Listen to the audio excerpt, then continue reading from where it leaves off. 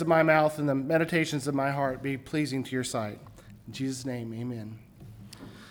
Good morning. I feel fortunate to be here today, as well as to be fortunate that I am to have served Access Soup Kitchen for as long as I have. I was first involved with the board of directors in the fall of 2010, and then I became the executive director in December of 2011. And I had the opportunity before to speak to you about what happened at the soup kitchen. About the soup kitchen, I spoke here a few years ago, but this time is a little bit different. This time I'm not here as a representative of Access Soup Kitchen and Men's Shelter. 2 weeks ago was my final week at the soup kitchen as the director, and I've started a new position with the Lexington Rescue Mission as the director of restorative services. And that means that I'm in charge of 2 transitional houses for men who find themselves coming out of prison or from the streets who are recovering from drug addictions or other need for our housing. But I'm not here to talk to you about the Lexington Rescue Mission either. I do have one story to tell about my new job, but I'll get to that later on. Now, I don't know if you all know it, but I've had a relationship with this church for quite a while. Scott allowed me, through your willingness to allow this to happen, to have beds kept downstairs, which I guess, I don't know which direction, but it's downstairs, which he called the dark side because it doesn't get used so often. I'm sure that's your all's wording too, but right now, as I'm speaking here right now, there's about 250 beds downstairs right now, housed by your church for our for the soup kitchen, for people who move out of homelessness or need a bed. This is where they come. I'm sure you may have heard that the soup kitchen serves a lot of meals. In 2016, we served 27,798 meals. And that's a lot of food. But you know, the soup kitchen is more than just meals that are served to the needy in our community. And you may have heard that each year we house between 180 to 200 or a little more than that homeless men each year. Every day they have a place to sleep. They have a shower to take. They can take a shower, they can wash their clothing, and they can rebuild their lives. But the soup kitchen is more than just housing the homeless men in our community. And I'm sure you also may have heard that there are approximately 300 volunteers who come to the soup kitchen and shelter, or the soup kitchen every year, who are able to give of themselves to what God has called them to do. But the soup kitchen is more than just a place to volunteer. It's all of those things and more. Now, I want to start out by telling you all about why I ended up where I am.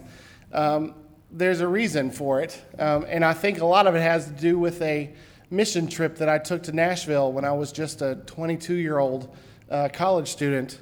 I had this experience in the summer of 1995, and it was the semester before I graduated from college. I had been volunteering with a church youth group in Richmond, and that summer we went on a mission trip to Nashville. And that mission trip to Nashville in 1995 continues to have an effect on my life today. All of the soup kitchens we went into in Nashville served liver, and I don't know if you've been to the soup kitchen in the last 6.5 years, but we've never once served liver because I told my kitchen director, if you serve liver, there's going to be some problems. And it had to do with that trip to Nashville. There's another great thing, and that's not the only great thing that happened out of Nashville that summer. I'm going to get to that right now. One of those nights on that mission trip, our group visited a tent city under a bridge on the Cumberland River and we passed out meals to the homeless there. And it was in the middle of this tent city that there was a house built by a man who was introduced to us as the mayor of that tent city. His name was Bear. He had built that house out of scrap wood, and a few of us were enabled to take a tour of that house. The back of the house overlooked the Cumberland River, and there was a door on the back of that house where you could step out back. And when I looked out the back door, it was right along the river. I could see coming down the river from this side. So it wasn't in the Nashville proper. Like if the river runs this way through the city, which is right here, we were on the other side because Opryland is where that boat came from. Well, what I found out was a boat. I saw this light coming toward me, and as I got closer, I recognized it as a stern wheel boat, or the paddle wheel boat, and I could see that there were people on that boat, and I could hear music coming from the back of that boat. This boat came right in front of this house where these people, homeless people, had built their tent city, and it was turning around, and as I stood there on the back of that house, I can't explain it any other way to say that I literally saw myself standing on that boat, looking back at me with a look of disgust on my face, like, ooh, what's he doing there? And I had this sudden urge, this feeling came over me, the wanting to say, hey, I'm not one of these guys. I'm here as a volunteer. I'm not one of them. And this shame came over me as I stood there thinking that. And like I said, I saw myself looking back at myself, and my world literally turned upside down. And I decided at that moment that I no longer wanted to be that person on that boat. It was quite a big experience in my life, and it changed me for sure.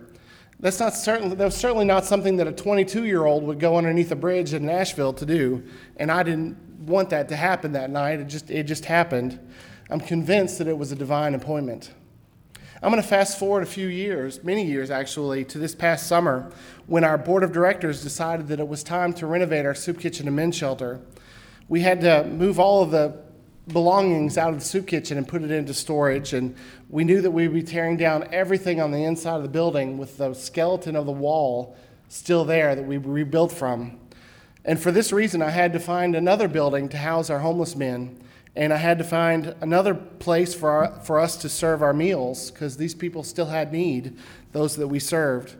And these were not easy tasks to accomplish. This took a lot of work for me to do.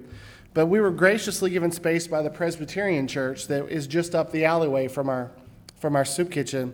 They allowed us to have meals at that church, and we had from early June until mid-October to serve our meals from that church. That fall, or this past fall, after we finished rebuilding, the pastor of South Frankfort Presbyterian Church came in to speak to my staff during our staff meeting. She wanted us to know what kind of ministry we had to her church over the summer. And yes, that's right. She said that we were serving their church, not just that we were serving meals. She said in the beginning of the summer, the tension level was really high among the people from that church, the congregants. And they didn't know what those people who ate at the soup kitchen were going to do to their church. And Pastor Marion Taylor, told us that as the summer progressed, the tension level eased little bit by little bit until they were comfortable with the people eating there. I was very proud of what she told us, but you know what? This wasn't something that I did. We did plan on rebuilding our soup kitchen over the summer, and we planned on continuing to serve the homeless and the needy, but we didn't have any idea that by doing it, we would be in ministry to anyone other than those who were participating in our program. And I'm convinced that this was a divine appointment. Now, I'm going to fast forward to something that happened this past Thursday at my new job at Lexington Rescue Mission. The prior Tuesday, which was the day before the 4th of July, I went into a halfway house in Lexington with my assistant director to interview a guy he was interested in moving in from that halfway house into our transitional shelter, our transitional house. This guy's name was Steve, and he had been in prison, state prison, for 11 years. And he told us that when he went into prison, his daughter was 4, and now that he's getting out, his daughter's 16, which means it was a little longer than 11 years exactly. It was more like 11 years, probably 10 months. But she's now 16, and he really just wants to make her proud of him.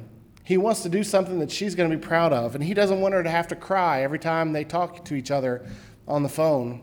I'm sure that separation is pretty difficult on her. So we were satisfied by his answers that he was suitable for our program. And when everything was in place for him to move, I went with my assistant director back to that house to pick Steve up. Now, Steve got back to my house, the Potter's house, before I did. And when I got there to see that he was talking to my assistant director, I saw Steve standing there, and he kind of looked like what I would describe as a wounded dog. He was scared to death. He told us that he was scared about when he was supposed to meet with his parole officer, and he didn't want to end up back in jail. He also didn't know what he was allowed to do. He wanted to know if he had to check out with us to go outside to look for a job, and I'm sure he felt like the whole world had changed since he had been in prison those 11 years, and to be honest, it had. Steve now has to learn how to walk again on his own, and he has to learn how to be independent. He has to learn how to work long hours, which you can't do in prison, and he has to learn how to pay his bills. There's so much to do. I'm sure it's impossible for Steve to do this without God in his life as a foundation for those difficult tasks. My job at the Potter's House is to help him accomplish these things, but as hard as I try, this has to be something that takes place in him through Christ. Christ alone can make these transitions in him to make him a new creation. I can't tell you how many meals over the past 6.5 years that I've had with Angel, Brenda, and Jimmy at the soup kitchen. It was through eating with them and loving them that I became part of their family. Every time I would go on vacation, I would bring back pictures and share them with Angel because I knew that she didn't have very much experiences outside of Frankfort. And I saw so much tenderness in her eyes when I showed her a picture through my phone, a Google picture of a girls' home that she lived in for the short time that she was not allowed to live with her parents. I played my guitar for Jimmy and his family many times during the meals at the soup kitchen. They would request certain songs all the time. And last year when Jimmy died, I was invited to sing at his funeral. And the extended family gathered together $24 to give to me as a gift for as a way to say thank you for playing at his funeral. Now, this is a family in need, and I knew that Brenda and Angel needed that money more than I did, but if I rejected that small gift, I felt like it would have been an insult to them, so I accepted it. Now, since Jimmy died, there's no one to fix that car that Brenda and Angel used to get to the soup kitchen, and they haven't been there in months. They really can't get there at all. I went to visit Angel and Brenda at their house after I accepted this job in Lexington, and I had to tell her that I was leaving, and she cried, and she told me that she was never going to eat at the soup kitchen again, and which kind of made me sad, but I knew she wouldn't be able to get there anyway. Well, the Lexington Rescue Mission is much bigger and very much more financially stable than the soup kitchen here in Frankfort. This past week, I told the director of development at the Lexington Rescue about Angel and Brenda's car not working, and I told her that I wish I could have had the opportunity while at the soup kitchen to find someone who could help her fix that car, help them fix the car. And the development director is the person who raises money, and at Lexington Rescue, her name is Laura. She told me that this was something that I would be able to do now that I'm at Lexington Rescue. Kind of hurts me a little bit that I can't do it still for Frankfort. So in the past 6.5 years, as I've loved Jimmy, Brenda, and Angel, along with every other person in the soup kitchen and shelter, I never once had the thought that I need to have the mindset of Christ while I do that work. That's what it says in Philippians, as you just read. The mindset of Christ is something that I need to have while being in a relationship, but I never once thought that. The mindset of Christ is something that Christ alone can do in you, and you just need to show yourself willing. And Christ will do the work that needs to be done in you. God has called all of us, every one of us in this room, all of us to do different things in his kingdom. And for the most part, it takes real courage to follow what he's called us to do. The passage in Philippians tells us that Christ took on the mindset of the nature of a servant. And he wants us all to do exactly that thing, which is to be servants to him. And to when you feel your calling, you need to go. And your calling may not lead you to the bridges under the bridges in Nashville or in Frankfort to feed the homeless. And it may not be to help convicted felons readjust to the life outside of prison. But that doesn't mean that God expects any less from you. I don't know how you've been called to add to the kingdom of God, but I do know that if you're willing to go, you will be sent, even if it means volunteering at a soup kitchen once in a while, or loving a person at the soup kitchen, or loving a person in your own neighborhood. That thing that we do is minor in comparison to what God does through us, and he does it in us. Now, I've mentioned to you how many meals are served at the soup kitchen, and those meals are mostly made by volunteers who prepare the meals, put it on the plate, and hand them to the people in line at the soup kitchen. I sometimes felt that the closest that some of those people wanted to be to the people who ate there was, here is your food. But I think I'm wrong. But regardless of which side of the tray you're on at the soup kitchen, you're participating in what God is doing in Frankfort. And I know that the volunteers at the soup kitchen get as much out of volunteering as those who eat at the soup kitchen. So from either side of that tray, people are being filled with the things of God. And I'm thankful to have had the opportunity that I've had to be on both sides of that tray for the past 8 years. I'm looking forward to my new opportunities that I have at my new location in Lexington, and I know that God will give me many opportunities to serve him wherever I go. There's always work to be done in the kingdom of God, and only the loving God will give to us the way that we need to work to get that work done. And I'm thankful for that. Amen.